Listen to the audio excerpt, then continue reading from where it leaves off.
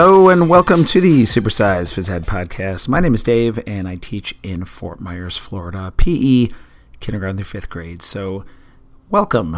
I appreciate you being here. I say the word a lot, appreciate, but I really do. I appreciate anybody listening to me talk. I mean, why would you want to listen to me talk? But I do appreciate it. And hopefully I can add a little value today and every day. That's why I do this.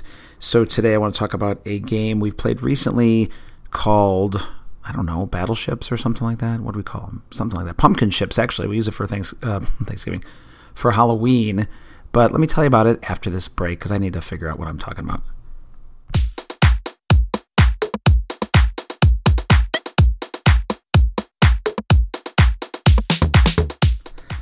All right. So I was thinking of a game for Halloween, and I wanted to make it a 2-class game that I could run by myself while my other paras are working on other skills and other games with a couple other classes. So I was thinking of a game that we could play with using throwing and catching and aiming at targets during Halloween. I keep wanting to say Thanksgiving because it's getting closer to Thanksgiving as I'm recording this. So I don't know how or why I did this, but I just decided, hey, I have 4 square courts already drawn, painted, that I painted in my pavilion, and I want to use those those lines. So I created ships out of those 4 square courts, and I actually added a couple more with chalk. And the goal of the game is it's pretty simple. We put pins on the corners of the ship, and the students are in teams of about, 6 or 7, depending on the class sizes and how many ships I need. You can play with one class as well, because we play with one class 4th and 5th graders, because I think we have to pretty much. And but they're bigger and they're stronger, and I think it's more manageable as a one-class game if you can. You can play it with 2. So for the younger kids, kindergarten especially, and first, here's the rules. They need to have at least 1 foot in their ship to throw it. On the line, behind the line, in the ship to throw it. I tell them the rest of the court is, sometimes I change it. I say it's outer space, or it's water, or you could say it's lava. That's always a good thing. Saying the floor is lava, of course.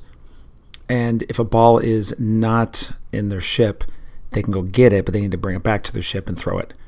Now, with kindergarten, we say, we're working on bowling skills. Sometimes we let them throw overhand. So it depends on the skills you're covering. Now, we can add different levels to this. So basically, in the beginning, again, it's protect your ship. You can't, and we put pins on the corners. You can't touch the pins with your hands or your feet. You can't squeeze the pins with your feet. It would be fair. And once a pin is down, it's down. Now, once the ship is, all the pins are down, they can still play. They can't win that round. They can just keep knocking out other teams. Okay, so with kindergarten, I don't stress out. A lot of them don't listen. A lot of them are throwing the ball at their own ship. I kind of, I try to enforce the rules, but I don't want to stress myself out. So if they're not following 100%, I just kind of let them throw it around and try to knock as many pins out as I can by bowling or throwing. First and second, basically, are the main regular rules. But what I added to this was a pumpkin, a plastic trick-or-treat pumpkin that I put on top of either a milk crate or a bucket, something, and I put it in the middle of their ship. So it's a 5th target that they're trying to knock down on the other ship. Okay, and I said only 1 guard per pin or per object. So they have 5 objects, 4 pins in a bucket, a pumpkin to protect. And, that is the goal of the game, is being the last one standing, or as a time limit, you could say, okay, this, when I blow the whistle, everybody freeze, everybody sit, let's count, how many things everybody has left, how many objects, and we call a winner or not, just doesn't matter. That is about kindergarten through about 2nd grade. Now 3rd and higher, even 2nd grade, I think, you could, on a different level, say, okay, this time you can put the pins anywhere you want on the outer ends of your 4 square court or your ship. So they don't have to be in the corners. They can be more in the middle. They can be on the sides. And the goal obviously is to, to talk about this and ask them, well, why'd you put it there? And, what ship is going to be the hardest to attack based on where they're located? Which one's the easiest to attack? Because there might be a ship closer to the middle where they're attacked from all sides. Which pins are harder to get? Which pins are easier to get? All these things you can talk about with them.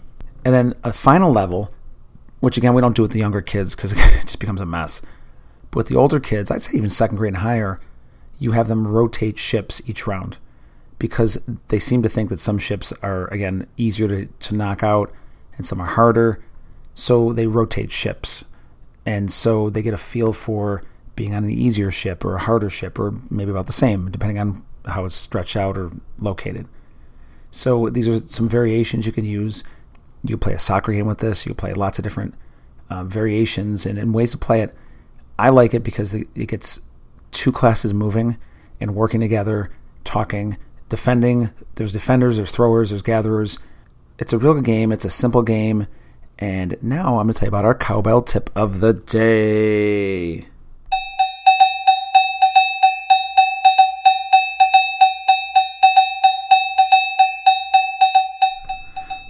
All right, everybody. So your tip of the day is to click on the link that I'm providing in the show notes, the episode notes, because I want to show you what I'm talking about, and I want to give you a free PDF of just what it looks like, the setup, how to play.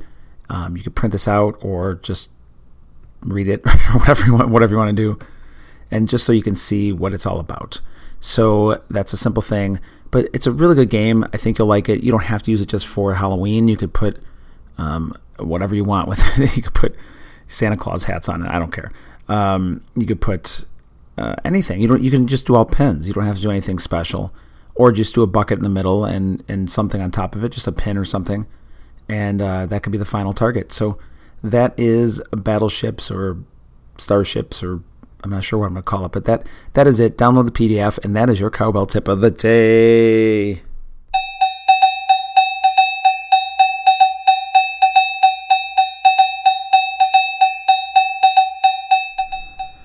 All right, everybody. Thank you for tuning in to the Supersize Phys Ed podcast. You can go to my website, supersizephysed.com, for more information. You can download the PDF for free.